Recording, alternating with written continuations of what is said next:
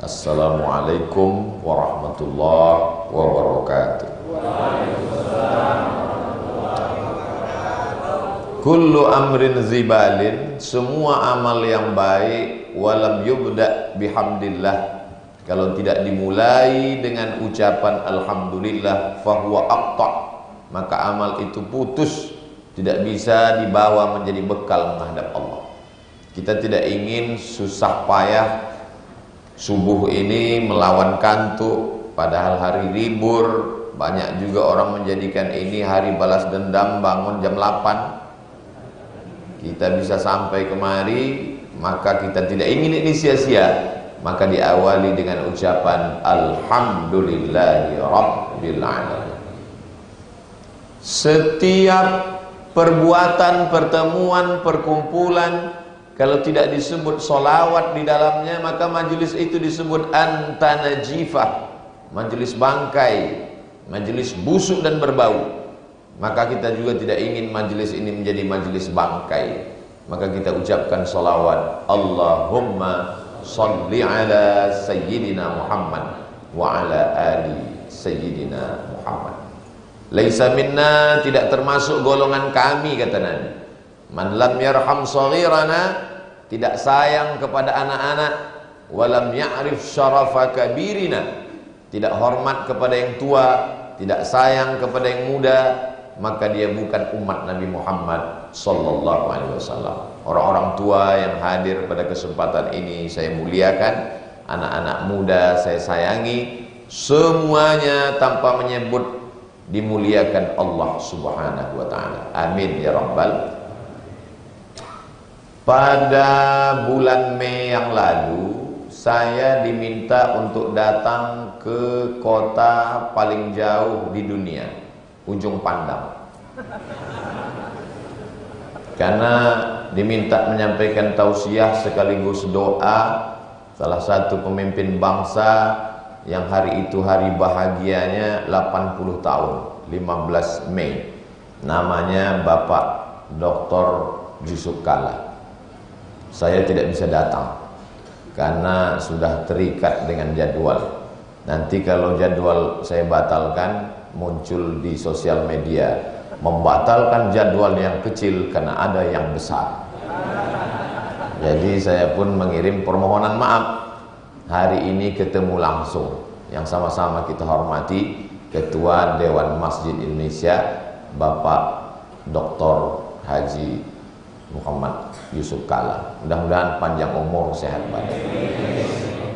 Terima kasih yang tak terhingga kepada Ketua Yayasan Keluarga Besar Al-Azhar yang tak dapat saya sebutkan satu persatu, yang tadi diwakili oleh Bapak Muhammad Suhadi beserta seluruh jajaran yang tak dapat disebutkan satu persatu. Kalau disebutkan itu bisa sampai zuhur baru selesai. Kemudian pejuang subuh. Pejuang subuh ini bukan berarti zuhur nggak datang. Nah, ini sekarang lagi tren ini, biker subuhan. Pas ditanya, kalian zuhur kemana? Kami spesialis subuh aja pak. Nah, pejuang subuh Pondok Indah artinya kenapa yang dipilih itu momen subuh? Karena yang paling berat itu subuh. Kalau subuh aja datang, apalagi zuhur, apalagi Idul Adha, karena ada kupon kurban di situ. Jadi pejuang subuh ini memaknai satu kata ini, jangan terjebak pada istilah. Pejuang subuh Pondok Indah yang tadi diwakili oleh Prof. Yudi, yang kami komunikasi tidak putus selalu dengan Pak Bustaman, Masya Allah. Beliau hampir beberapa, bisa dikatakan hampir setiap hari meyakinkan bahwa saya masih ada. Jadi saya itu banyak orang bertanya-tanya, Ustadz ini keliling terus resepnya apa, minum apa, makan apa? Saya bilang, saya tidak ada resep khusus, tidak ada olahraga khusus. Saya panjang umur, sehat sampai hari ini itu karena didoakan oleh panitia-panitia tabligh akbar. Pasti mereka mendoakan, terutama keluarga besar Al-Azhar, Dewan Masjid, pejuang subuh Pondok Indah ini, mereka mendoakan, ya Allah Allah sehatkan Ustadz Somad, panjangkan umurnya sampai tablik akbar pengajian subuh Ahad. Setelah itu terserah engkau lah ya Allah. Akhirnya kita pun bisa bertemu di tempat paling baik, masjid, bersama orang baik, orang beriman. Mudah-mudahan kita senantiasa istiqomah dalam kebaikan. Dan puncaknya nanti bertemu dengan orang yang paling baik di tempat terbaik, Sayyidina Muhammad SAW di surga Jannatul Firdaus. Mohon maaf, banyak sekali tokoh masyarakat tak bisa saya sebutkan satu persatu karena kadang seperti mirip, takut salah sebut. Tapi dari balik masker ada kelihatan seperti Pak Fuad Bawazir. Betul? Oh iya, berarti mata saya masih tajam.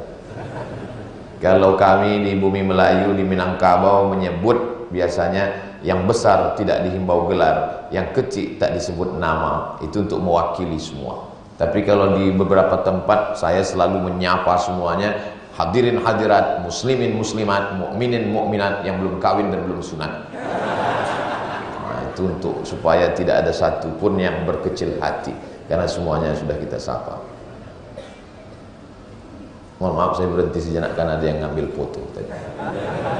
Begitu, kalau ngambil gambar itu mesti jelas. Kadang banyak fotografer nih nggak jelas. Pas lagi saya teriak, habis diambil. Itu diambil buzzer untuk ngejek saya nanti.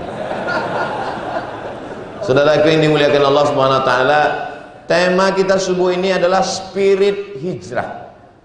Spirit itu apa? Nanti saya khawatir ibu bapak pulang ke rumah ditanya sama anaknya, tadi Ustadz Somad ya? Iya. Judulnya apa? Spirit. Spirit itu apa mah? Ya minuman lah. Spirit itu kalau bahasa Arabnya ruh. Ruh. Ini kita bisa kumpul bersama ini kan karena ruh masih ada di dalam badan. Makanya ketika terjadi kecelakaan, nauzubillah, musibah, itu orang kasih simbol namanya SOS. SOS itu save our soul, spirit. Dia tidak katakan save our body, selamatkan badan kami, karena badan ini tidak ada apa-apanya tanpa ada spirit. Kalau sudah spirit, ruh ini keluar dari jasad, tak ada maknanya lagi. Makanya mau nggak datang, hadirilah pengajian yang akan disampaikan oleh almarhum Abdul Somad. Jadi ketika ruh masih bersemayam dalam jasad, ketika kita masih hidup, itu ada yang membuat spirit. Berapa banyak orang yang bawaannya lesu, letoy, loyo, lunglai, nggak ada spirit. Itu orang sudah mati duluan sebelum malaikat maut datang. Tapi hari ini subuh barokah ini saya lihat orangnya memang penuh spirit semua. Kenapa? Karena ruhnya sudah masuk ke dalam. Ketika ruh masuk itu kita ucapkan syukur pada Allah. Alhamdulillahilladzi ahyana ba'dama amatana wa ilaihin nusyur. Jadi kalau ditanya spirit hijrah itu apa Pak Ustadz? Saya batasi pada 5 poin. Kenapa Ustadz Somad itu kalau ceramah pakai poin-poin? Yang pertama, saya ini kan akademisi. Nama lengkap saya Datuk Sri Ulama Setia Negara Profesor Dr. Abdul Somad LC DESE PhD. Ini mau ngasih tahu bahwa saya ini bukan ustadz kaleng-kaleng. Saya ngajar di kampus. Saya PNS walaupun udah keluar. Nah, itu. Dan saya S1 di Al-Azhar Kairo Mesir, S2 di Darul Hadis Institute Maroko, S3 di Omdurman Islamic University Sudan, dan profesor saya visiting profesor di University Sultan Syarif Ali Brunei Darussalam. Jadi artinya saya diakui di luar negeri, walaupun di beberapa tempat nggak bisa masuk, itu nggak usah terlalu sulit. Saudara yang dimuliakan Allah Subhanahu wa taala. Jadi kalau saya pakai poin-poin, memang ketika di kampus itu selalu melatih adik-adik mahasiswa supaya mudah menyimpulkan sesuatu. Jadi ngomongnya itu terukur 1, 2, 3, 4, 5. Yang kedua, kenapa saya pakai poin? Supaya jamaah yang kurang terbiasa dengan pengajian, yang bertanya-tanya, kira-kira kapan penderitaan ini berakhir? Karena banyak juga orang yang menghadiri pengajian itu dianggapnya pelengkap penderitaan. Nah, jadi dia bisa mengukur, oh udah poin keempat, berarti sebentar lagi selesai. Jadi tahu dia. Jadi memang manusia ini perlu kepastian. Mau dibawa kemana hubungan kita ini? Sampai kapan ini? Nah, itu saya buat. Yang ketiga, kenapa saya selalu pakai poin? Untuk supaya teman-teman saya dari Intel mudah buat laporan. Jangan sampai nanti salah laporan karena beda. Dan ceramah saya nggak ada yang eksklusif. Semuanya bisa diukur dari awal sampai akhir, ada rekamannya jelas. Bisa di channel Ustadz Abdul Somad Official. Jangan lupa subscribe, like, share, and comment.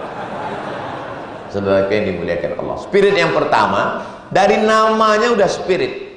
Kenapa tahun Islam itu bukan tahun miladiah, kelahiran? Jadi dulu memang sudah ada usul bagaimana supaya tahun kalender Islam itu namanya kalender miladiah, dihitung tahun pertamanya itu kelahiran Nabi Muhammad SAW. Tapi kemudian kata sahabat yang lain bermusyawarah. Sahabat di sini maksudnya sahabat Nabi, bukan sahabat UAS. Kami kurang setuju kalau tahun pertama itu dimulai dari kelahiran Nabi. Kenapa? Karena ketika Nabi lahir, orang tetap mabuk, orang tetap berzina, orang tetap minum khamar, main judi. Lalu momen apa yang kita ambil? Muncul ide kedua, bagaimana kalau kita ambil momen ketika turunnya wahyu? Iqra bismi rabbikal ladzi khalaq, khalaqal insana min 'alaqin, iqra wa rabbukal akramul ladzi 'allama bil qalam 'allamal insana ma lam ya'lam. Ketika ayat itu turun, itu kita jadikan sebagai tahun 1. Sahabat yang lain juga nggak setuju. Karena ketika Al-Quran turun, orang tidak peduli, banyak mabuk, berzina, minum khamar. Lalu kemudian digali lagi. Cuman waktu itu, pendapat yang terbaik itu yang dipakai. Bedanya subuh ini aneh. Pertanyaan terbaik itu yang dapat umroh. Itu dibisikkan Pak JK juga tadi. Ini aneh, ini pertanyaan terbaik. Iya Pak. Kemarin siang pengajian dengan guru kita Syekh Muhammad Jabir. Di situ juga ada yang terpilih namanya 2 orang berangkat umroh. Berikut ini kita berikan nama-nama kepada Ustadz Somad, silakan ambil. Saya sudah goncang 3 kali. Teringat saya, ini yang senang nanti 1 orang. Semua ini pasti marah dengan saya. Akhirnya saya berikan ke Syekh Muhammad Jabir. Akhirnya mereka marahnya ke Syekh Muhammad Jabir.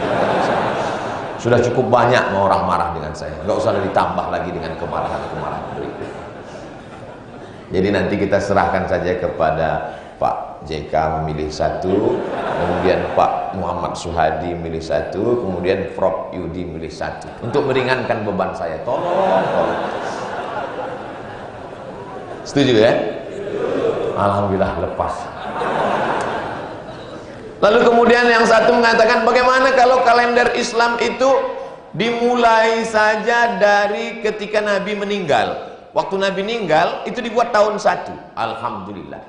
Seandainya dipilih kalender kita Nabi meninggal tahun 1. Setiap tahun marilah kita mengenang tahun kematian, nangis bersama. Tahun lahir nggak pakai, tahun meninggal nggak pakai, tahun turun wahyu tidak. Yang diambil kata Sayyidina Ali adalah tahun Hijrah. Apa kata Sayyidina Ustadz? Sayyidina itu artinya apa? Sayyidina artinya pemimpin kita. Sayyidina Umar bin Khattab mengatakan, al-hijratu tufarriqu bainal haqqi wal batil. Hijrahlah yang memisahkan antara yang hak dengan hak. Sekarang banyak orang nggak bisa membedakan mana hak, mana hak, mana hak, mana hak. Saking banyaknya hak, akhirnya orang hak merasa hak, yang hak merasa hak. Al-haqqu wal batil terpisahkan dengan hijrah. Maka disepakati oleh sahabat Nabi bahwa tahun baru Islam itu diambil dari hijrah. Akhirnya sekarang orang-orang yang sebelumnya minum khamar, mabuk, buat maksiat, membuat sebuah komunitas. Komunitas apa namanya? Komunitas Pemuda Hijrah. Yang tua daftar gak dikasih masuk. Komunitas perempuan hijrah, hijab bersyariah dan lain sebagainya. Tapi ada juga yang gak setuju. Ini Ustadz, hijrah ini kan udah selesai. Kenapa kita pasti pakai hijrah? Yang dimaksud hijrah pindah tempat, kita nggak pindah lagi. Mau pindah kemana? Kita hijrah itu maksudnya adalah al-muhajir, orang yang hijrah, man hajara manahallahu anhu, meninggalkan semua yang dilarang Allah Subhanahu wa taala. Mudah-mudahan dengan hijrah 1444 ini kita meninggalkan semua yang dilarang Allah Subhanahu wa taala. Amin ya rabbal alamin. Ini momen hijrah, spirit pertamanya adalah pemilihan namanya. Jadi kalau begitu zaman Nabi Muhammad itu nggak ada kalender umat Islam, Pak Ustaz, nggak ada. Makanya kita diajarkan di sekolah Nabi Muhammad SAW lahir pada tahun gajah. Nggak ada tahun 1, tapi bulannya ada. Muharram, Safar, Rabiul Awal, Rabiul Akhir, Rabiul Awal, Rabiul Akhir, Rajab, Sya'ban, Ramadan, Zulhijjah, Zulqa'dah. Tapi kalender itu tahunnya belum ada. Makanya mereka pakai momen. Sama juga ketika zaman nenek moyang kita dulu yang belum pakai kalender, kalau ditanya, nenek lahirnya kapan? Ya kira-kira setelah Belanda pulang 3 tahun lah. Mereka nggak pakai tahun. Bahkan jangankan zaman nenek moyang kita, saya waktu kuliah itu ada teman saya dekat, kursi di samping. Pas kenalan, kenalkan nama saya si Fulan, nggak boleh sebut nama, nanti kena somasi.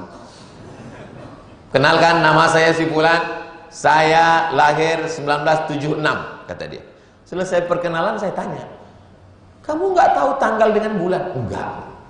Loh, kok tahu tahunnya? Kebetulan mau daftar sekolah, bapak ibu saya nggak nuliskan tanggal bulan. Jadi waktu pulang saya tanya, Mak, saya lahirnya kapan? Kamu lahir waktu pohon kelapa di belakang disambar geledek. Maka dia cari di kampung itu yang momennya sama, ketemu. Ada yang lahir tahun itu, yaitu 1976. Selalu dikaitkan dengan momen. Begitu juga dengan kita. Anak bapak ini lahirnya kapan? Ya, waktu Covid. Anak bapak ibu ini lahirnya kapan? Ya, waktu banjir bandang. Jadi selalu mengaitkan sesuatu dengan momen. Nah, ada juga yang mengaitkan, anak ibu ini lahirnya kapan? Iya, waktu itu, saya lupa, waktu itu heboh-hebohnya Ustadz Abdul Somad sedang diusir.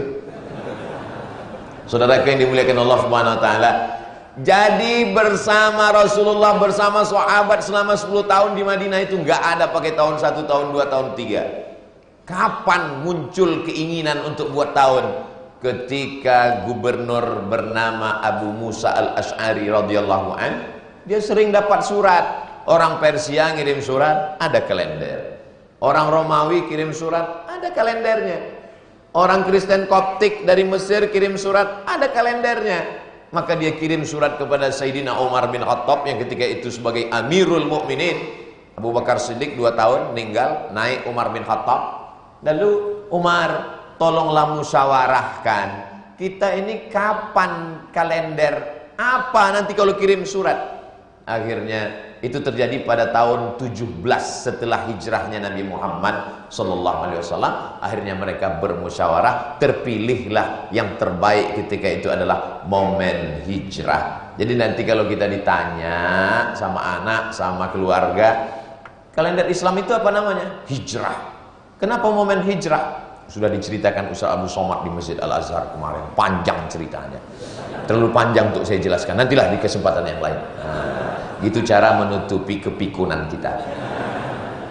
Zaman sekarang mudah, nggak usah dicatat, nggak usah ditulis. Insya Allah selesai tausiah ini, bertebaran video-video pendek yang dipotong oleh anak-anak muda, dia upload ke Instagram. Tengok aja nanti di Instagram Ustadz Abdul Somad yang followernya hampir 7 juta itu. Maksud saya yang belum follow ya follow. Itu maksudnya. Begitu juga nanti akan tersebar di TikTok. Memang Ustadz Somad punya TikTok? Aduh, memang susah kalau punya orang nggak punya paket. Ada, kita pakai ini semua sebagai wasilah dakwah, sebagai jalan dakwah. Jadi Ustaz sibuk dong tiap hari main Instagram, main TikTok, main FB. FB ada, Instagram ada, TikTok ada, YouTube ada, tapi saya nggak tahu passwordnya. Semuanya diolah oleh admin. Maka adik-adik jangan tersinggung kalau nggak ada satupun yang saya komen, tapi saya baca itu komen. Saya baca komen. Kadang saya tersenyum, kadang saya marah. Itulah maka untungnya saya nggak tahu passwordnya. Kalau tahu kan hancur di situ. Mudah-mudahan kita terselamatkan dari fitnah medsos ini. Tapi medsos kita jadikan sebagai senjata untuk dakwah insyaallah. Ini yang pertama adalah tentang spiritnya pada penamaannya. Yang kedua, penamaan hijrah itu bukan dari wahyu dari Allah Subhanahu wa taala. Hai orang-orang yang beriman, buatlah nama tahun kamu tahun hijrah. Enggak ada. Nabi pun enggak pernah ngomong ke sahabat, hai sahabat, nanti kalau aku sudah meninggal dunia kamu bingung mau buat kalender, pilihlah momen hijrah. Enggak ada. Tapi ini berdasarkan musyawarah. Wa amruhum syura bainahum. Jadi kalau ada orang mengatakan semua yang tidak ada di zaman Nabi adalah bid'ah, maka tahun baru hijrah adalah bid'ah. Wa kullu bid'atin dhalalah wa kullu dhalalatin finnar. Jadi yang dinamakan dengan bid'ah itu, kata Imam Muhammad bin Idris Asy-Syafi'i meninggal tahun 204 Hijrah, yang disebut dengan bid'ah itu kalau bertentangan dengan Quran, bertentangan dengan sunnah, bertentangan dengan ijma', bertentangan dengan qiyas, bertentangan dengan kebaikan-kebaikan menurut fitrah akal manusia, itu disebut dengan bid'ah dhalalah. Adapun perbuatan yang baik walaupun tidak ada di zaman Nabi, maka dia disebut dengan bid'atu huda atau disebut juga dengan bid'ah hasanah. Dan Nabi berpesan, alaikum bisunnati, ikuti sunnahku, wa sunnatil khulafa'ir rasyidin, sunnah yang dilakukan oleh khulafa' rasyidin. Salah satu sunnah khulafa' rasyidin itu adalah membuat tahun baru hijrah. Umar bin Khattab itu hebat Bapak Ibu. Gimana hebatnya Umar bin Khattab? Ma masya Umar fajjan qattu illa masyas syaitanu fajjan ghaira fajjika. Kalau Umar lewat di suatu jalan, kalau Umar lewat di jalan Sudirman, itu setan nyari alternatif lain. Takut lewat di jalan yang dilewati Jenderal Sudirman, takut melewati jalan yang dilewati oleh Umar bin Khattab. Tapi dalam memutuskan perkara, Umar bin Khattab tetap musyawarah. Jadi amat sangat aneh orang sekarang baru jadi ketua yayasan, udah jadi petantang petenteng, memutuskan dengan seenak kepalanya saja. Baru jadi ketua kelas, nggak musyawarah. Umar bin Khattab yang jalannya aja setan nggak berani, ini yang satu perjalanan dengan setan. Alah, kadang-kadang lebih parah dari setan. Karena orang sekarang kalau ada Ustadz Somad, tolong ruqyah suami saya, dia nggak sholat, itu namanya kan suuzon sama setan. Pas dibacakan ayat ruqyah, nggak ada respon. Kata setan, aku nggak ada goda dia, aku udah lama pensiun, kata setan. Saudaraku yang dimuliakan Allah Subhanahu wa taala, jadi tidak selamanya salah setan. Saya khawatir kalau setan dituduh terus, nanti lama-lama muncul namanya komisi perlindungan setan. Ini orang musyawarah. Ketika Islam sampai ke Afrika Utara, nama gubernur pertamanya Amr bin As. Maka masjid yang tertua di Mesir itu Masjid Amr bin As. Itu ada tradisi di Mesir menghanyutkan anak gadis setiap tahun, dipakaikan pakaian terindah, disolek cantik, dihanyutkan ke Sungai Nil. Kenapa? Karena kalau tidak dihanyutkan ke Sungai Nil, itu air Sungai Nil turun ke bawah. Jadi kalau ada orang sekarang buat sajian kepala kambing, kepala kerbau, rendah seleranya. Jin-jin di Mesir itu seleranya anak gadis, guys. Kata Amr bin As, gubernur Mesir, tidak boleh tradisi menghanyutkan anak gadis ke sungai, ini bertentangan dengan ajaran Islam. Kata orang Mesir, kita nggak bisa menolak tradisi ini, karena kalau kita tidak hanyutkan anak gadis ini, air Sungai Nil menyusut, gandum nggak tumbuh, kita mati, gubernur. Akhirnya Amr bin As kirim surat ke Khalifah Amirul Mukminin Umar bin Khattab. Sayyidina Umar, tolong putuskan perkara kami. Ini tradisi di Mesir menghanyurkan anak gadis ini luar biasa. Umar bin Khattab kirim surat kecil, nanti masukkan surat ini ke Sungai Nil. Amr bin As gubernur Mesir penasaran, isinya apa? Akhirnya dia buka, dia baca. Tapi jangan ini dijadikan dalil boleh buka surat orang ya. Akhirnya dia baca, isinya min abdillah, dari hamba Allah. Dia tidak katakan dari Amirul Mukminin, dari khalifah, enggak. Min abdillah, dari hamba Allah Umar bin Khattab, ila nahrin Nil, kepada sungai Nil. In kunta tajri min qibali nafsik fajri, kalau kau mengalir karena dirimu, mengalirlah. Wa in kunta tajri min qibalillah, kalau kau mengalir karena Allah, mengalirlah. Tapi kalau kau mengalir bukan karena Allah, jangan kau mengalir sampai hari kiamat. Dimasukkan lagi ke amplop, amplopnya dimasukkan ke sungai Nil. Besoknya air sungai Nil naik 16 farsah, naik ke atas, 8 naik ke atas. Setan-setan Mesir takut dengan Umar bin Khattab. Bisa-bisanya dukun berkawan dengan setan sekarang. Saudara yang dimuliakan Allah Subhanahu wa ta'ala, orang sehebat Umar bin Khattab ini. Ustadz, kisah tentang air ini di mana tentang sungai Nil? Baca judul kitabnya Al-Bidayah wan Nihayah. Penulisnya Pak Ustadz Imam Abul Fida Ismail Ibnu Katsir. Yang nulis tafsir Ibnu Katsir itu right, betul, tidak salah lagi. Kami udah baca Pak Ustadz, tapi bahasa Arab semua. Baca Arab biar aku aja. Saudara yang dimuliakan Allah Subhanahu wa ta'ala, spirit yang kedua adalah musyawarah. Spirit yang pertama adalah momen hijrahnya itu sendiri. Spirit yang kedua adalah bermusyawarah, memutuskan segala perkara. Rambut sama hitam, isinya macam-macam. Mohon maaf, yang putih jangan tersinggung.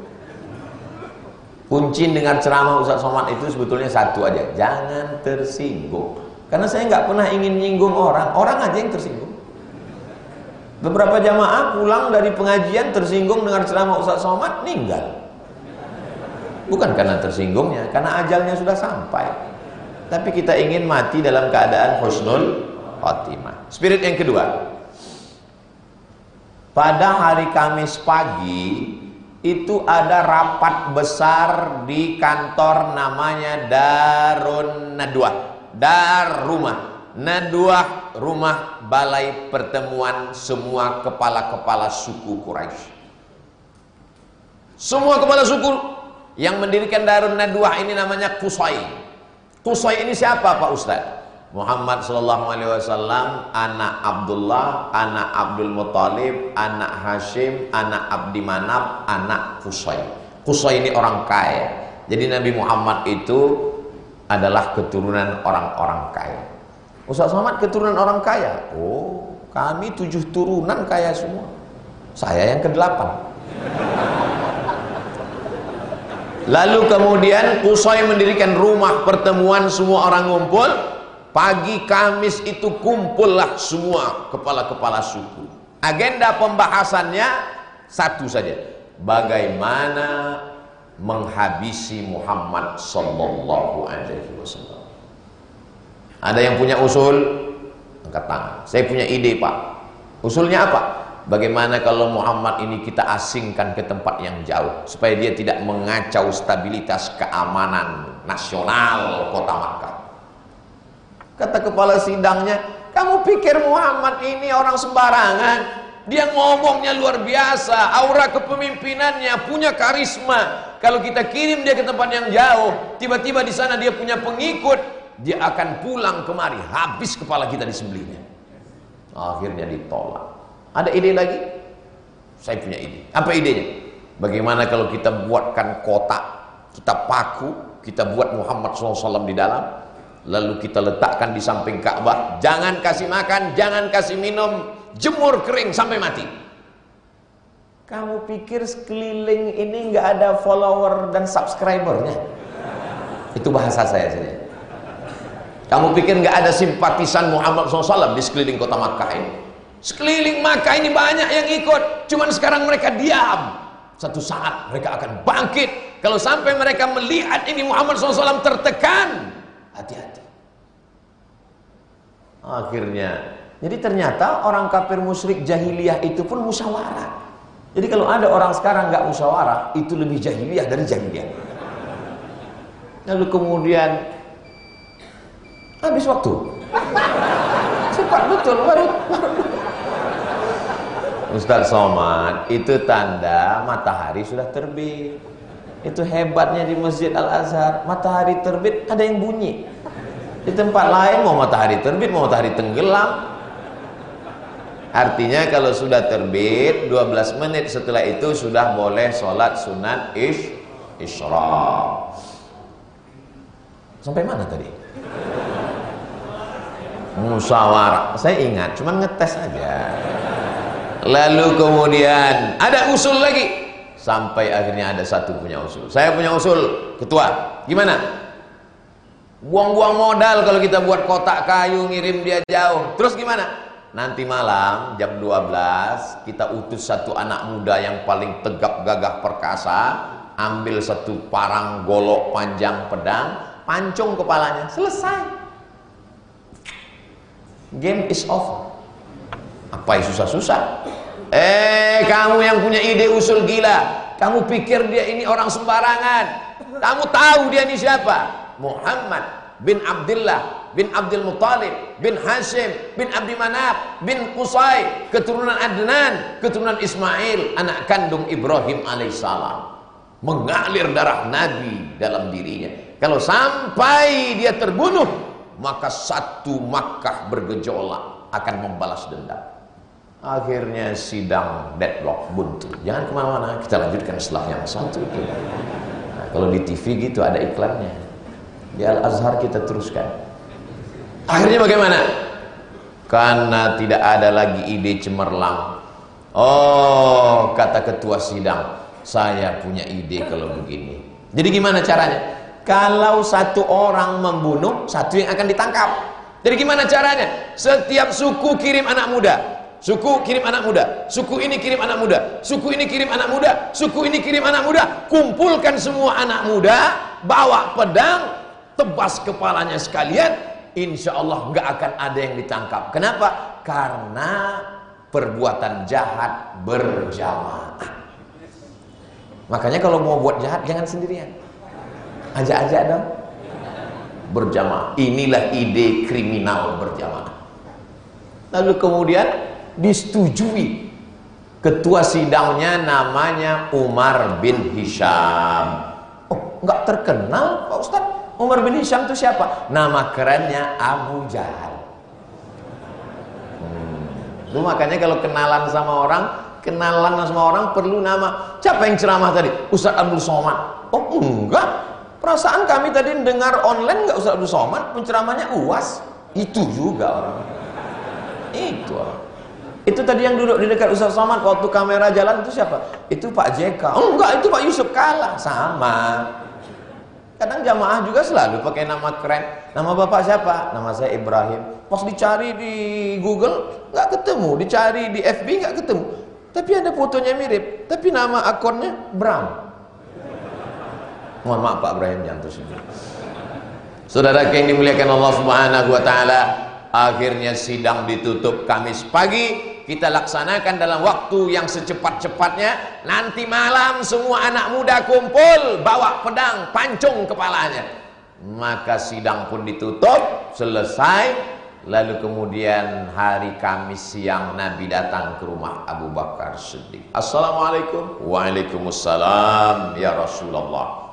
Abu Bakar, nanti malam kita jihad. Kita hijrah nanti malam. Siap ya Rasulullah. Pertanyaannya, dari mana Nabi Muhammad tahu bahwa ada sidang pagi itu?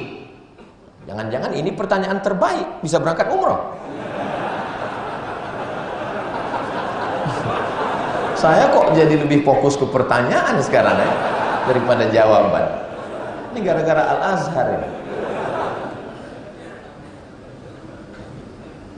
Siapa ini yang memberitahunya? Inilah orang banyak lupa. Mereka lupa bahwa sidang tertutup pagi itu ada dipasang alat penyadap. Namanya Jibril alaihissalam. Jadi hati-hati kalau berbicara. Dinding tidak bisu. Dia selalu ada. Dan zaman sekarang ada nggak model begitu Pak Ustaz? Ada. Setiap pembicaraan yang ada di sini direkam. Apa nama alat perekamnya? Bukan Jibril alaihissalam, CCTV. Walaupun kadang-kadang nggak bisa juga dipegang CCTV ini, bisa terjadi karena kena petir. Banyak. Saya serius jamaahnya, saya bingung juga nih jamaahnya. Saya selalu diejek oleh beberapa orang yang nggak senang. Jangan dengarkan ceramah Abdul Somad, dia pelawak. Saya nggak pernah melucu, orang aja yang ketawa. Dan kadang saya jawabnya santai aja. Aku ceramah lucu-lucu aja orang takut. Gimana kalau aku serius? Tidak banyak masjid yang mau nerima saya. Banyak orang takut. Tapi Masya Allah Al-Azhar ini luar. Memang betul, ini namanya Masjid Perjuangan. Allahu Akbar. Saudara yang dimuliakan Allah Subhanahu wa taala, Nabi SAW sedang mengajarkan kepada kita tentang spirit yang ketiga, yaitu berstrategi. Maka disusunlah, ada yang tidur di tempat tidur Nabi. Siapa yang tidur di sana? Sayyidina Ali bin Abi Thalib. Ada yang menemani di Jabal Sur. Siapa di sana? Abu Bakar Siddiq. Enggak usah terlalu fokus ke jawaban, karena yang akan dipilih nanti pertanyaan. Enggak usah berkecil hati kalau nggak bisa jawab. Ada yang membawa berita. Ini berita hiruk pikuk di Makkah. Muhammad hilang, sallallahu alaihi wasallam. Mana dia? Ada yang hiruk pikuk berita, mencari berita di siang hari, malam dia naik ke atas. Namanya Abdullah. Inilah pentingnya update status.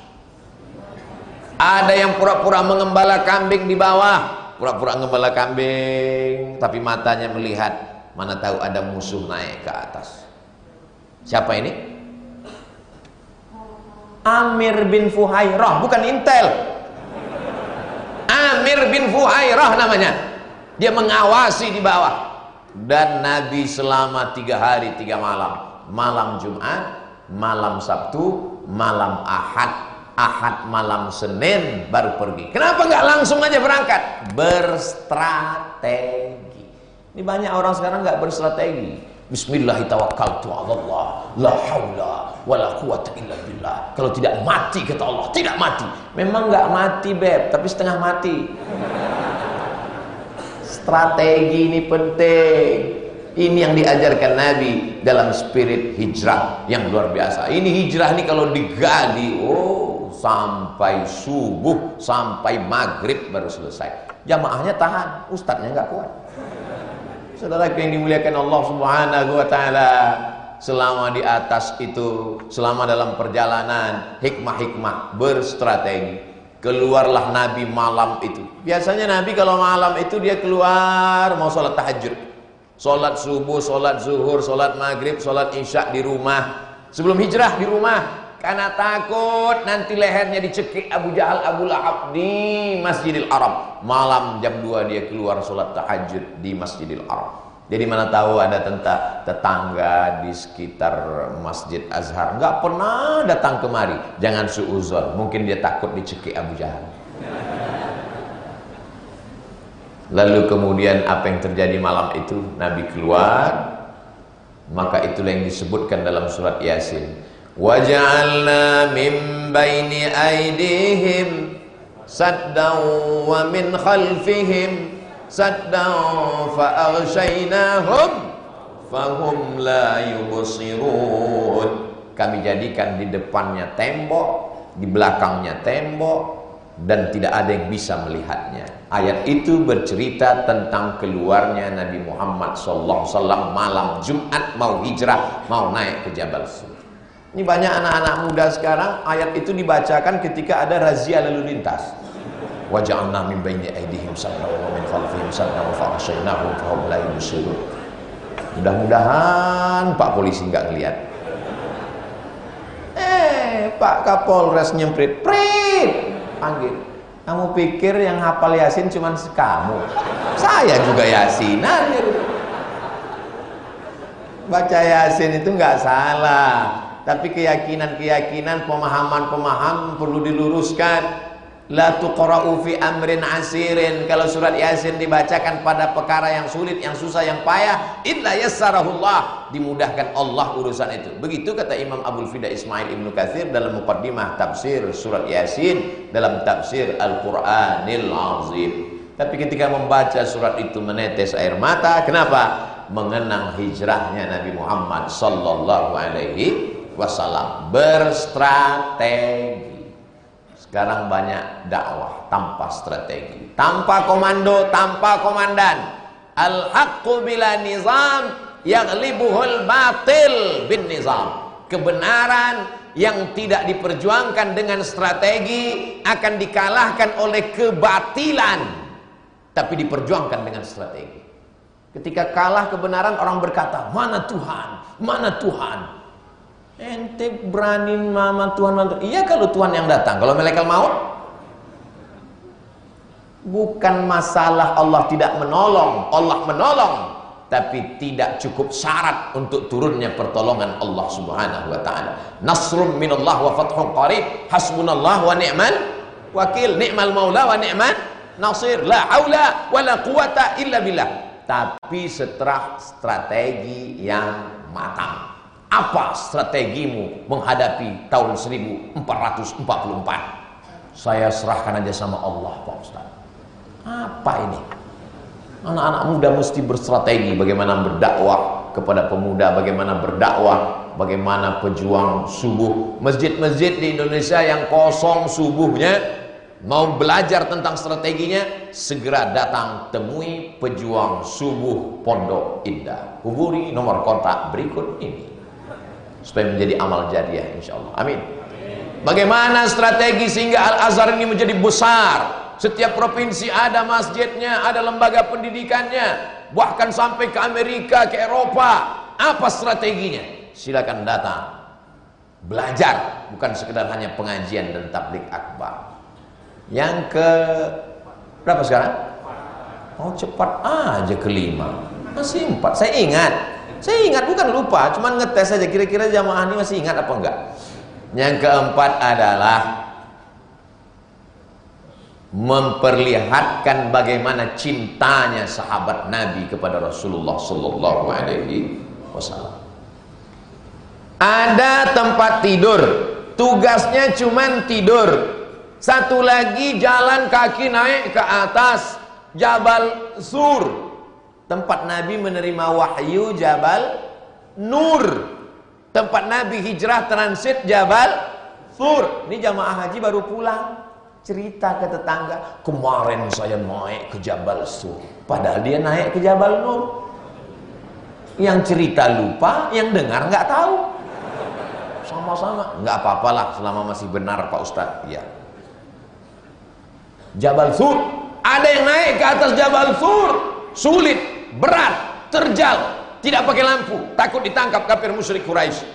Kira-kira kalau disuruh pilih antara dua, mau tidur di tempat tidur Nabi atau ikut naik ke atas? Saya di tempat tidur Pak Ustadz. Resikonya guys, semua bawa pedang, jadi keripik, habis itu kepala. Coba lihat Nabi Sallallahu Alaihi Wasallam yang ditempatkan di tempat tidurnya saudara kandungnya. Nabi kan nggak punya saudara kandung Pak Ustadz, dia semata wayang. Siapa yang menjaga membesarkan dia setelah bapak, ibu dan kakeknya meninggal? Abu Talib. Abu Talib punya istri namanya Fatimah. Ketika Fatimah meninggal, digali kuburnya, Nabi masuk ke dalam mendoakan kubur, meminta kepada Allah. Makamnya di pemakaman Baqi. Mudah-mudahan panjang umur sehat badan kita bisa ke Baqi ziarah, berumrah, berumpuh bersama. Cuman masing-masing bayar kecuali 3 orang yang pertanyaannya bagus, luar biasa.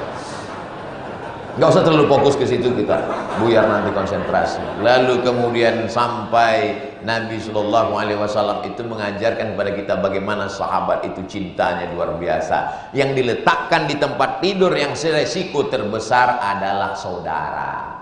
Tapi yang dibawa untuk beban yang ringan, resikonya tidak terlalu besar adalah sahabat. Yang menolong dalam perjalanan ini dua, saudara dan sahabat. Makanya setiap menyebut nama Nabi kita sebutkan wa ala alihi wa ashabihi. Ini bukan sembarangan nulis nama nih. Coba lihat, Abu Bakar, Umar, Utsman, Ali. Mana yang Ustaz tunjuk? Itu di atas. Abu Bakar. Ini ciri Masjid Ahlus Sunnah wal Jamaah. Biasanya di mimbar Abu Bakar, Umar, Utsman, Ali. Karena ada orang yang setiap hari mencaci maki Abu Bakar dan Umar. Nama doanya laknat sonamai Quraisy.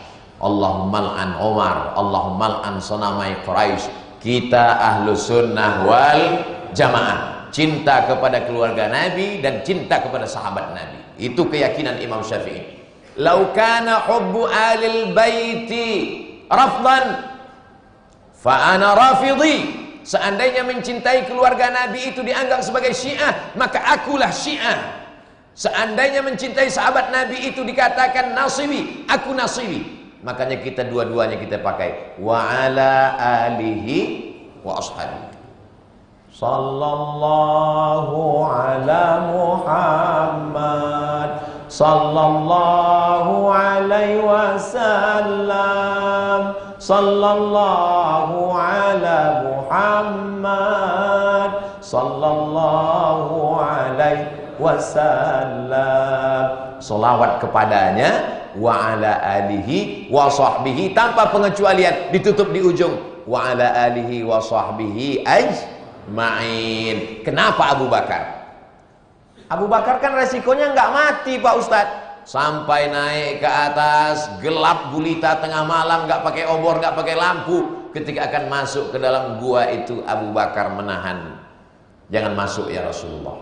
Kenapa kata Rasulullah? Biar aku yang masuk ke dalam. Abu Bakar masuk ke dalam, membersihkan. Andai ada singa yang tertidur, andai ada ular berbisa, biarlah aku yang mati ya Rasulullah. Kalau sampai engkau yang mati, semesta alam berduka karena wahyu tidak sampai. Kalau aku yang mati, hanya anak istriku saja yang menangis. Andai malam itu Nabi bersama Abdul Somad, ya Rasulullah silakan masuk ya Rasulullah. Kalau engkau yang masuk, ada Jibril, ada Mikail, ada Israfil, ada Israel, ada malaikat bersamamu. Andai aku, jangankan Satpol PP pun gak ada yang ngawal ya Rasulullah. Masuklah ya Rasulullah. Jadi jangan kita cemburu kalau disebut Abu Bakar Siddiq di atas sholat tarawih. Ketika disebut Al-Khalifatul Awwal Sayyiduna Abu Bakrin Siddiq, lihat, tanpa dikomando, langsung jamaah radhiyallahu an. Tapi ketika protokol kita tadi memanggil, berikut ini mari kita dengarkan tausiah yang akan disampaikan oleh Al-Mukarram Ustadz Abdul Somad. Gak ada satupun yang mengatakan radhiyallahu an. Karena Abdul Somad baru ngaku raditu billahi rabba wa bil islami dina wa bi Muhammadin nabiyya wa rasulah. Dia belum sampai ke tingkat Abu Bakar Siddiq yang rela nyawanya. Setelah dia yakin tidak ada bahaya di dalam, masuklah ya Rasulullah. Nabi pun masuk. Nabi tertidur di atas paha Abu Bakar. Kepala tengkuk Nabi dia sandarkan. Tertidur Nabi. Abu Bakar tidurnya di mana? Abu Bakar duduk. Di mana dia duduk? Di tepi dinding. Kenapa dinding itu yang dia pilih? Karena keliling gua itu yang berlobang. Dia duduk, dia takut ada apa-apa. Lalu kemudian tak lama setelah Nabi tertidur, Nabi terbangun. Kaget Nabi. Ada apa ya Rasulullah? Ada air menetes. Hujan tidak mungkin, gua batu, panas, kering, gak mungkin embun. Air apa nih Abu Bakar? Kata Abu Bakar, aku tidak bisa menahan air mataku ya Rasulullah. Kenapa engkau menangis? Dari lubang ini keluar binatang berbisa menyengat di bawah. Jadi kalau mau dapat detail Abu Bakar Siddiq, cari pulang dari sini ular berbisa, sengatkan ke kakimu dan kau tak mampu bergerak melawan, hanya satu yang kau gerakkan. Tanganmu tak bergerak, kakimu tak bergerak karena cinta kepada Nabi Muhammad, tapi air matamu tak bisa kau tahan. Air mata tak bisa ditahan. Air mata kecintaan. Makanya kata Nabi, la tasubbu ashabi, jangan kau caci maki sahabatku. Lau anfaqa ahadukum mithla Uhudin zahaban, seandainya di antara kalian ini ada yang bisa bersedekah emas sebesar bukit Uhud, tidak sampai setengah tapak tangan Abu Bakar Siddiq. Mudah-mudahan kita bersama nanti berjumpa dengan Abu Bakar Siddiq. Banyak orang berdoa sekarang, wa adkhilnal jannata ma'al abrar, masukkan aku ke dalam surga bersama Abu Bakar Siddiq ya Rasulullah. Kata Abu Bakar, maksud Allah? Abu Bakar itu punya anak namanya Asma. Siapa namanya? Pakai alif panjang, Asma. Kalau nggak pakai alif itu sesak napas. Abu Bakar Siddiq punya ayah namanya Abu Quhafah. Abu Quhafah ini nggak Islam, benci dengan Nabi, tapi akhirnya dia masuk Islam. Ujung-ujungnya setelah Nabi menang masuk Islam. Memang semuanya kalau udah menang jadi saudara. Lalu kemudian datang dia menemui, Asma, ya kakek, habislah emas bapakmu dibawa Muhammad ya. Enggak kek, kalau memang betul emasnya masih ada, mana emasnya? Datang Asma, dia ambil batu, dia masukkan ke kain. Coba pegang kek, kakeknya pegang. Oh iya masih ada. Abu Quhafah itu buta, dia nggak bisa lihat, dia pegang. Oh iya masih ada, padahal batu di dalam. Emas itu semua sudah dibawa berjuang. Kira-kira kalau emas di dalam kain bisa dipegang, itu berapa kilo? Ini bisa juga jadi pertanyaan. Berapa kilokah emas yang dipegang? Saya terus terang selama ceramah belum pernah konsen ke pertanyaan seperti di sini. Bisa tonton tausiah-tausiah. Jadi kalau ada orang ingin bersama dengan Abu Bakar, supportlah pembangunan Masjid Al-Azhar dimanapun berada, terutama yang sedang proses pembangunan sekarang. Betul? Dibangun rumah yang besar, akan tinggal diambil oleh ahli waris. Anakmu tidak terlalu bersemangat, tapi menantumu sudah lama mengincar. Mobil yang mewah, megah, cantik, indah, begitu kau mati akan diambil oleh dialer karena bayar DP saja.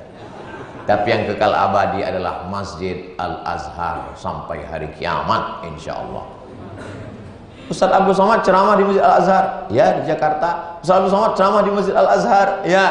Pahala mengalir kepada orang yang mewakafkan tanah, membangun 1, 2, 3 sak semen, batu bata, kerikil. Saya berharap momen spirit hijrah ini nanti jamaah berdatangan kepada Pak M. Suhadi. Assalamualaikum Pak Suhadi, ya mana Masjid Azhar yang perlu kami bantu, berapa sak semen, berapa tanah wakaf, berapa?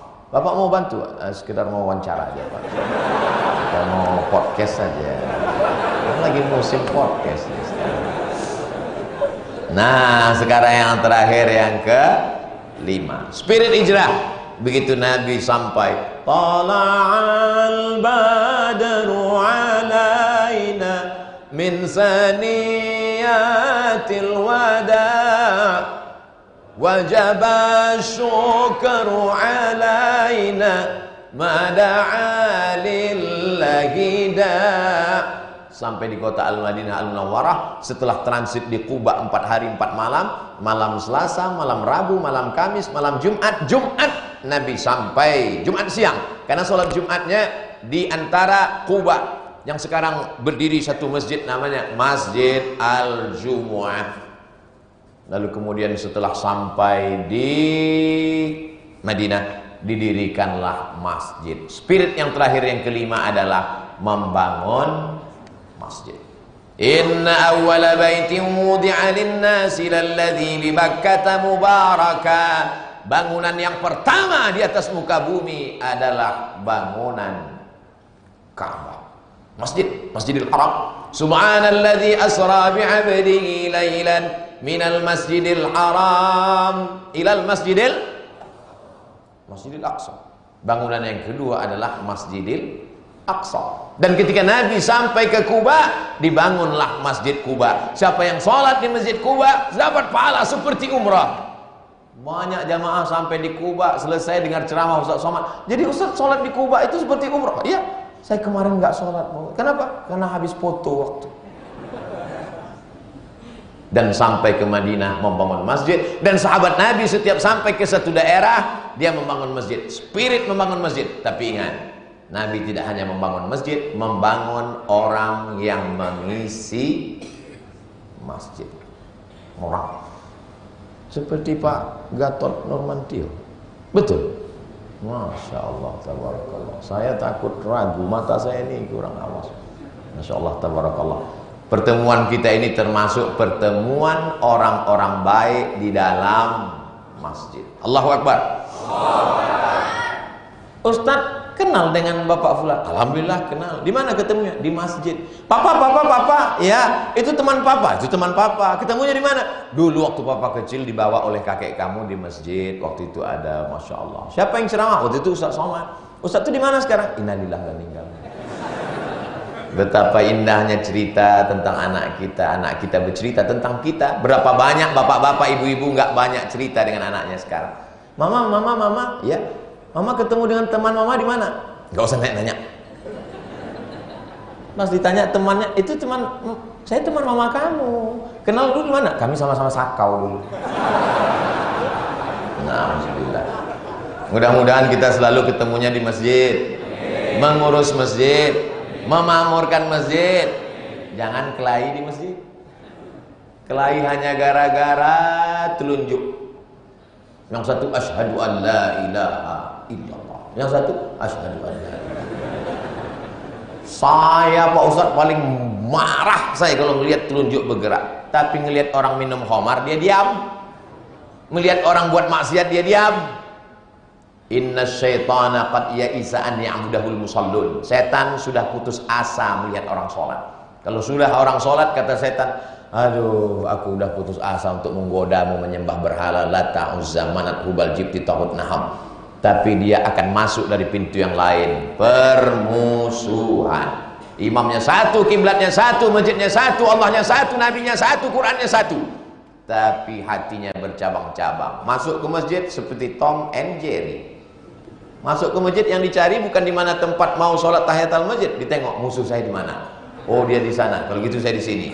Oh, dia di sini. Kalau gitu saya di sana. Sampai akhirnya terlambat masbuk, lupa ngelihat. Allahu Akbar. Pas tasyahud baru sadar. Oh, dia di samping. Nah, akhirnya pausa doa ngadap sana terus. Apa ini? Wa'tasimu bihablillahi jami'a. Bersatulah kamu berpegang teguh di jalan Allah. Bersatu dalam la ilaha illallah Muhammadur Rasulullah. Itu 5 spirit hijrah. Saya tahu ada yang lebih dinanti daripada tausiah. Pertanyaan. Tapi saya sudah lepas beban. Karena pertanyaan ini akan saya serahkan kepada Pak JK, Pak M. Suhadi, dan Pak Prof. Yudi. Plong rasanya, saya tinggal baca aja. Bagaimana cara mempertahankan spirit hijrah pada saat ini dengan kondisi yang sangat dinamis, Pak Ustadz? Setelah hijrah, berjamaah. Setelah berjamaah, istiqomah. Setelah istiqomah, husnul khatimah. Sudah hijrah? Alhamdulillah. Jangan lupa berjamaah. Jangan sendirian. Jangan sendirian. Karena yang sendirian itu jomblo. Tapi tetap berjamaah. Apapun nama jamaahnya datang. Komunitas pejuang subuh, komunitas Al-Azhar, komunitas apapun, berjamaah. Hijrah, berjamaah, istiqomah, pasti husnul khatimah. Itu janji Allah SWT. Allah kalau sudah berjanji, innaka la tukhliful mi'ad. Kalau malam-malam komunitas tiba-tiba datang nelpon, udah sholat tahajud belum? Kamu kok belum pakai celana panjang nutup aurat? Anakmu kok nggak pakai hijab? Jangan marah. Ini sekarang banyak orang kalau ditegur sama komunitas dakwah, urus aja surgamu, jangan urus nerakaku. Langsung dibuat baju kaos di belakang, urus surgamu, jangan urus neraka. Kalau ada teman kita ngajak tahajud malam, dia ingin masuk surga bersama. Aku sebetulnya bisa masuk surga, cuman kalau nggak ada lo nggak rame, beb. Itu tanda dia sayang. Jangan marah. Saya malah senang sekali kalau ada jamaah WA malam, Ustadz, di tengah malam yang Masya Allah khusyuk ini, aku mendoakan engkau Pak Ustadz. Sebetulnya dia mau ngecek juga, ini Ustadz tahajud apa enggak. Hijrah, berjamaah, istiqomah, husnul khatimah. Nama saya Bapak Tit, ada sensornya, dari Makassar, Sulawesi Selatan. Apa upaya kita sebagai dai agar para dukun-dukun bisa hijrah dan bertaubat? Saya berharap kepada dukun-dukun yang sudah hijrah, buatlah komunitas dukun hijrah. Nanti kita buat tablik akbar bersama, lalu kita bongkar kejahatan dukun-dukun ini. Saya tinggal ceramahnya. Man atakahinan, siapa yang datang ke dukun, fasaddaqahu bima yaqul, percaya pada omongan dukun, falam tuqbal lahu salatun arba'ina lailah, tak diterima salatnya 40 hari 40 malam.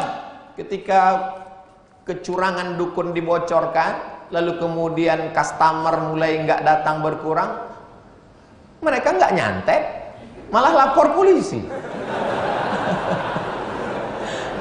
Emang dukun ini lucu-lucu juga. Kalau memang bisa nyantet, kenapa nggak ente santet? Kenapa lapor? Aduh, capek deh. Jadi dakwah jangan pernah berhenti. Abdul Somad dari dulu sebelum heboh-heboh ini, pada zaman Umar bin Khattab, Abu Bakar sudah kita bahas, Umar bin Khattab membuat razia dukun. Satu hari di Pancung pernah memancung potong kepala 3 dukun karena dihukum kafir murtad sana, sudah menyembah setan. Dukun-dukun yang ditangkap dirazia 3 hari. Tangkap, tanya 3 hari. Tangkap hari Ahad, hari Senin tanya, sudah tobat? Belum. Hari Selasa, tobat? Belum. Hari Rabu, tobat? Belum. Selesai. Andai didirikan hukum Islam, sudah lama dukun ini selesai. Nggak sempat dia hidup di zaman sekarang. Oh, ini melanggar hak asasi manusia. Eropa pada masa Renaissance abad ke-15, demokrasi, maka pada saat itu ada razia, dukun-dukun ditangkap, dibakar hidup-hidup. Jadi kalau hari ini ada orang mempermasalahkan perdukunan, maka sesungguhnya dia layaknya hidup di zaman batu. Mudah-mudahan para dukun bertobat insya Allah. Sekarang anak-anak muda, ada anak muda naksir sama cewek, lalu hai adik, apa kata cewek? Miskin kucing kurap. Cinta ditolak, dukun bertindak. Padahal sudah sekolah, sudah kuliah. Ini namanya bodoh yang terpelihara. Mau naik jabatan, ke dukun. Dagangan tidak lancar, ke dukun. Jadi dukun ini sebetulnya dia pun yakin karena pasien ini. Dia sebetulnya udah lama mau tobat, tapi karena datang terus orang, enggak, nantilah tobatnya. Untuk pemuda sekarang, bagaimana agar bisa menjadi pelopor hijrah seperti para nabi, seperti Ustadz? Jangan seperti saya, jadi saya ini berat, biar aku aja. Seperti Pak Yusuf Kala, tanya Pak JK nanti. Bagaimana bisa seperti beliau, terus aktif bersemangat. Aktif beliau, saya tidak tahu keaktifan beliau, tapi zahir dan batin beliau aktif. Zahirnya darah, palang merah. Bayangkan kalau orang sampai nggak punya darah, mati. Batinnya Dewan Masjid Indonesia, zahir dan batin. Saya khawatir kertas ini terpilih nanti. Tapi kita serahkan aja lah sama mereka. Nama Bapak Fulan. Menurut data statistik 2022 jumlah penduduk Indonesia untuk laki-laki 133 juta, perempuan 136 juta. Peluang guys. Mohon maaf Bu, saya cuma mancing mereka aja. Yang ingin saya tanyakan, kalau jodoh 1:1, perempuan yang lebih banyak 3 juta ini ada jodohnya kah? Banyak sekarang anak-anak muda dinanya, Ustadz gimana tandanya dia jodoh saya? Apakah jodoh itu takdir? Yang penting ente usaha, ikhtiar, sukses, berhasil. Saya yang nggak seganteng kalian, yang kurus kering hitam begini, coba kalian lihat itu komen-komen di medsos, di Instagram, Ustadz jadikan aku yang kedua dong. Ini kalian kalau tetap juga nggak nikah, ini bisa silap saya ini lama-lama. Kok bisa kalian cuma nanya-nanya aja? Action. Tapi jangan mentang-mentang udah ngaji, semangat, spirit hijrah, pulang dari sini langsung tantang petenteng hari Ahad langsung datang. Pak, aku ingin meminang anakmu dengan bismillah. Mohon maaf ya dek, udah ada yang ingin minang dengan surat Ar-Rahman. Modal bismillah kepedean. Makanya kalau minang anak gadis orang itu jangan sendiri, bawa kiai. Saya aja saya bawa kiai. Kiai yang ngomong, kita tinggal tenang aja. Apa kata Kiai Hasan? Ngomong kata Kiai. Kamu yang tablik akbar menggelegar, ngomong. Enggak, Kiai aja sih. Selamat. Bawa Pak JK. Apalagi kalau antum bawa Pak, Masya Allah beliau jenderal, pasti diterima. Jangan bawa saya. Kalau saya, kalian bawa saya yang diterima.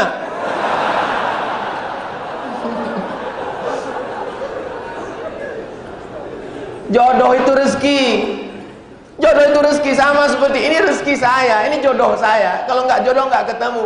Tapi kalau saya nggak berusaha membuka tutupnya, tidak berusaha memegangnya dan mendekatkannya ke mulut, mau dia minum? Enggak. Alah, itu kan trik Ustadz mau minum. Enggak, saya cuma ngasih.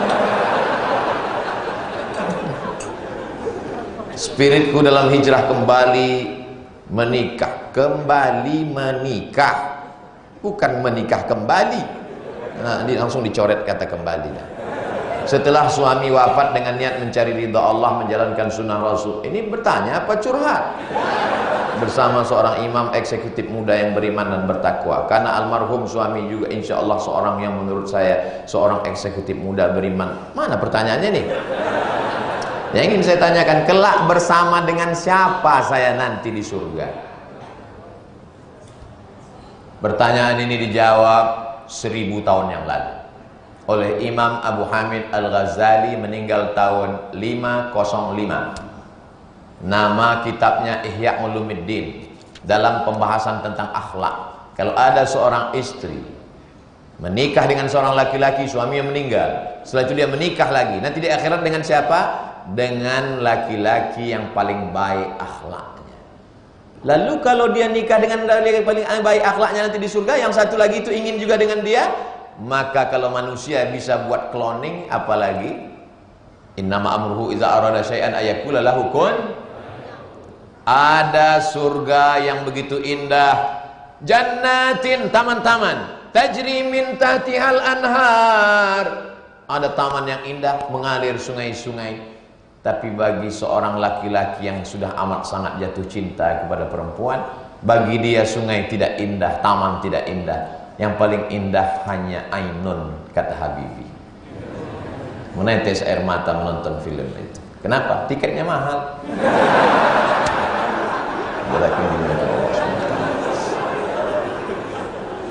Orang selalu ingin dengan bersama sampai mati. Antil jannah ya besti.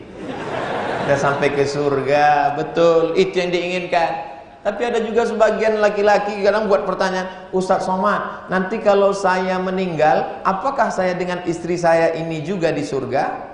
Memangnya kenapa Pak? Di dunia aja saya nggak tahan kan? Apa ini? Wa naza'na ma fi qulubihim min ghillin. Kami akan cabut rasa benci di dalam hati mereka. Nanti di surga itu hanya ada rasa cinta dan sayang. Orang yang rasa cinta dan sayanglah yang akan bertemu dengan makhluk tercinta dan tersayang di tempat penuh dengan cinta dan kasih sayang. Surga Jannatul Firdaus. Mudah-mudahan kita bersama di surga Jannatul Firdaus. Apakah sah sholat kita ketika sujud wadah kita terhalang mukena? Ada seorang laki-laki sholat di atas gurun pasir yang panas. Ketika mau sujud, dia ambil ujung jubahnya, ujung jubah, dia letakkan di ujung, dia pun sujud di atas. Allahu Akbar. Sekarang saya balik bertanya, apakah sah sholat orang yang di atas gurun pasir tadi? Sah. Menggunakan kain yang melekat di tubuhnya dengan syarat tidak terbuka aurat. Jangan gara-gara tarik kain lutut terbuka. Karena syarat sah sholat adalah menutup aurat. Jadi kalau ada orang ujung mukenanya kena. Bagaimana kalau orang sholat lalu begini menempel? Sholatnya sah tapi kurang afdal. Yang afdal itu adalah 7 anggota tubuh menempel. Ujung kaki, ujung tangan, ujung lutut. Ujung kaki, ujung tangan, ujung lutut, ujung kening. 7 menempel. Oh nggak sah Pak Ustadz kalau tertutup. Jadi kalau tertutup kening nggak sah, berarti nggak sah lah orang yang sholat pakai kaos kaki. Orang sholat pakai kaos tangan. Jadi cerita sah dan tak sah. Tapi kalau mau afdal, maka mengena kening ke lantai. 7 rukun sholat. Jangan mentang-mentang pemimpin orang hebat, pas sujud Allahu Akbar ditempelkan kening ke dinding. Sehebat apapun engkau, kalau sudah masuk masjid, dari kata sajadah sujud. Saya kalau mau sholat saya geser ke atas. Allahu Akbar. Tapi enggak pula saya geser-geserkan biar hitam. Yang sudah hitam jangan resah. Jangan. Yang sudah hitam biarkan aja. Jangan sampai ribut lalu kemudian pergi ini untuk glowing gimana. Biarkan aja. Tapi jangan dipaksa untuk menjadi seperti itu. Tentang diri saya yang sudah hijrah, saya ada foto nggak pakai jilbab di sosmed. Sudah saya suruh hapus, tapi teman saya ada yang nggak peduli. La yukallifullahu nafsan illa wus'aha. Artis-artis hijrah, dia sudah minta ampun pada Allah, sudah ngomong konferensi pers, tolong kepada saudaraku foto-foto saya yang lama yang kalian tempel di kamar kalian turunkan. Aku sudah nggak bertanggung jawab lagi, minta ampun kepada Allah. Maka Allah mengampunkan. Illa man taba, orang yang bertaubat, wa amana, beriman, wa amila amalan salihah. Syaratnya 3, taubat, iman, amal soleh. Yubaddilullahu sayyiatihim hasanat. Allah mengganti semua dosa mereka dulu dengan kebaikan. Dosa-dosa kita yang dulu, kita bertobat hari ini, kita beramal soleh, beriman dengan baik, mudah-mudahan diganti Allah dengan amal-amal kebaikan. Mengapa umat Islam pada saat ulama dikriminalisasi tidak bersatu untuk membela? Mereka membela, cuman takut. Belanya dalam hati. Pas ketemu, baru dia ketemu bisik, saya bela Ustadz. Membela itu tunjukkan dengan jelas. Walaupun kau seorang perempuan, kau bela anakmu, kau bela ulamamu, kau bela saudaramu, kau berteriak as-sakitu anil haq syaitan akhras. Diam melihat kebenaran diinjak-injak, berarti kau setan bisu. Kau biarkan orang menyebarkan kebohongan, satu bohong ditutup dengan 100 kedustaan, dan kau diam. Pada akhirnya orang ragu. Kalau orang betul tidak bersuara tentang batil, nanti yang lama-lama orang batil merasa betul, orang betul merasa batil. Anak-anak kita tidak lagi bisa membedakan mana batil, mana betul, mana betul, mana batil. Karena orang betul tidak memberantas yang batil, orang batil merasa betul. Nanti kita buatkan satu kajian, judulnya batil, betul, betul, batil. Kenapa Ustadz Somad terus berceramah? Supaya jangan sampai ada keheningan, kekosongan diisi oleh kebatilan, sehingga orang akan berkata inilah yang benar, padahal dia batil. Bagaimana kita mengkorelasikan hadis Nabi, almar'u ala dini khalili. Seorang itu diingat, dilihat bagaimana temannya. Kalau berteman dengan tukang minyak wangi dapat harumnya, berteman dengan tukang besi dapat bau asap waktu memukul besi. Tapi ini bukan kata saya, ini selalu perumpamaan. Saya khawatir juga nanti semua tukang besi ngumpul somasi, bahaya juga ini. Masalu jalisi salih, perumpamaan orang yang berteman dengan orang baik dan orang buruk seperti bertemannya dengan tukang minyak wangi dengan orang tukang besi. Bagaimana pula dengan hadis balighu anni walau ayah, sampaikanlah satu hadis dariku walaupun satu ayat. Dengan hadis kedua yang kita untuk berdakwah, di mana dakwah ini perlu dengan pendekatan berteman. Maksudnya gini, Ustadz Somad, boleh nggak saya berteman dengan orang peminum khamar? Kamu ini kan mau mancing, yakinkan dulu tali pancingnya kuat dan gagangnya kuat. Kalau yakin, mancinglah. Dikhawatirkan kalau kamu lemah, nanti kamu nggak bawa ikan, kamu dilarikan ikan. Nah, jadi kalau hijrahnya sudah kuat, bertemanlah dengan teman-temanmu yang lama, maka kamu mempengaruhi. Banyak sekarang orang, saya berteman dengan dia, saya mau mempengaruhi. Kalau kamu mempengaruhi, kenapa kamu sekarang mabuk sekarang? Ini untuk pendekatan aja. Mabuk-mabuk dikit dimaafkan Allah. Oh, nggak bisa. Man askara ma askara qali kasiruhu fa qaliluhu haram. Kalau banyaknya haram, maka sedikitnya pun juga haram. Sebelum saya bacakan doa, sebelum ini saya tutup, ini kita serahkan ke panitia, nanti mereka menyeleksi supaya selamat saya dunia akhirat. Saudaraku yang dimuliakan Allah Subhanahu wa taala. Allahumma shalli ala sayyidina Muhammad wa ashghili zalimin bizalimin wa akhrijna min bainihim salimin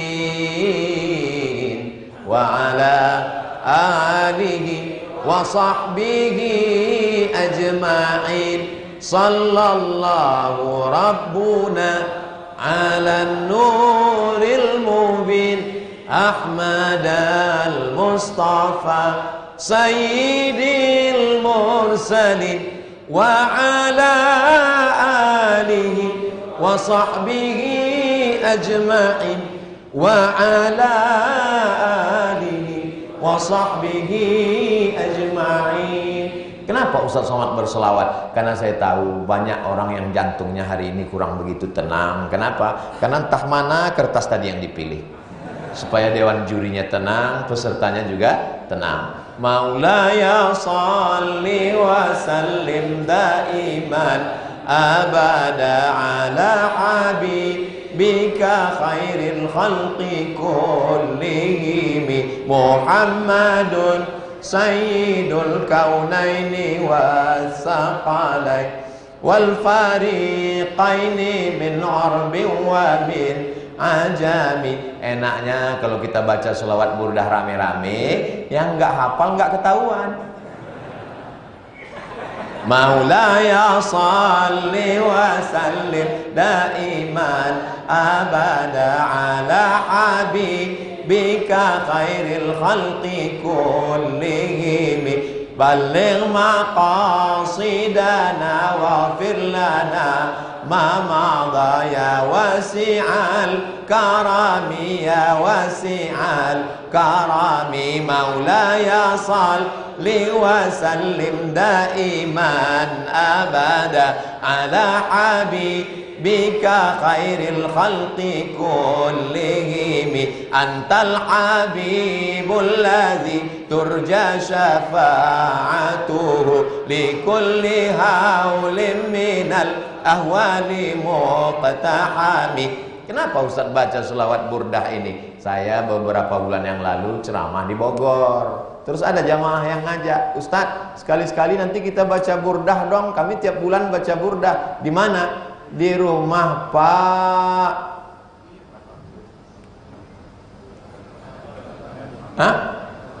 Pak Gatot, di rumahnya ada baca selawat burdah. Burdah ini ditulis oleh seorang ulama dari Mesir, namanya Imam Al-Busiri, 200 km dari Kairo. Nama kotanya Alexandria, didirikan oleh Alexander the Great. Lalu kemudian Ustadz ngomong nih sampai kapan? Sampai panitia selesai, biarkan mereka musyawarah dulu ya, supaya jangan terlalu tenang. Panitia kasih tahu, jangan udah selesai diam aja. Saya udah 1,5 jam juga ini berdiri. Kita teruskan. Lalu kemudian Al-Busiri ini orangnya sakit, lumpuh, duduk aja di rumah, nggak bisa kemana-mana, tapi dia masih bisa menulis. Akhirnya dia menulis, Masya Allah, begitu dia menulis langsung 3 lembar datang tulisan. Langsung saya baca atau kita teruskan kisah ini? Kita teruskan, oke, kita teruskan. Lalu kemudian dia tulis sholawat memuji-muji Nabi. Setelah dia tulis, tertidur dia. Saat dia tertidur, datang Nabi Muhammad SAW memasangkan burdah. Burdah adalah kain selempang, dipasangkan, dan begitu dia terbangun, dia sembuh dari lumpuhnya. Maka disebutlah sholawat itu dengan sholawat burdah. Kalau dibaca mendatangkan barokah, bi barakati Sayyidina Muhammad SAW. Ada seorang artis di Mesir. Dia ini pemerannya peran panas terus. Kenapa? Karena filmnya di gurun pasir. Sampai suatu hari dia ditawarkan film tentang seorang sufi perempuan bernama Rabi'atul Adawiyah. Dan dalam cerita Rabi'atul Adawiyah itu, Rabi'ah itu selalu bersolawat. maka dia pun saat main film itu berselawat, Allahumma sholli ala sayyidina Muhammad. Di luar film pun terbawa-bawa, sampai akhirnya suatu malam dia bermimpi datang Nabi Muhammad SAW. Karena kau selalu berselawat kepadaku, maka aku memberikan syafaat kepadamu. Ternyata pura-pura solawat pun dapat juga syafaat. Apalagi kalau solawat beneran. Masya Allah, tabarakallah. Saya ingatkan jamaah ini untuk terus bersolawat. Supaya apa? Supaya yang dapat dia tidak terlalu senang karena dia bersolawat, dan yang nggak dapat pun jangan marah karena bukan saya yang milih, dan tetap bersolawat. Baik, 3 orang yang mendapatkan umroh. Yang pertama adalah pertanyaan Hello Kitty. Pertanyaan dari Ibu Desi Kurniasih, tolong bawa KTP sesuai dengan nama. Yang kedua adalah, ini mereknya nggak boleh disebut, nanti jadi iklan gratis. Ini kertasnya ada Jepen-jepennya di atas. Yang ketiga adalah, ini Masya Allah, Bapak Dimas GS. Mudah-mudahan semua yang hadir ini bisa berangkat umroh. Amin. Ya? Ada juga nama? Ini nggak ada nama. Nanti segera hubungi panitia dengan membawa KTP dan sertifikat vaksin booster. Karena mau berangkat umroh ini penting. Mudah-mudahan yang hadir ini diampunkan segala silap salah dosanya, disehatkan dari segala penyakit. Yang belum ketemu jodoh dapat jodoh yang baik-baik. Yang belum punya anak soleh dan solihah, disampaikan segala cita-cita dunia akhirat. Ala hazihin niyah, untuk niat-niat baik ini. Al-Fatihah.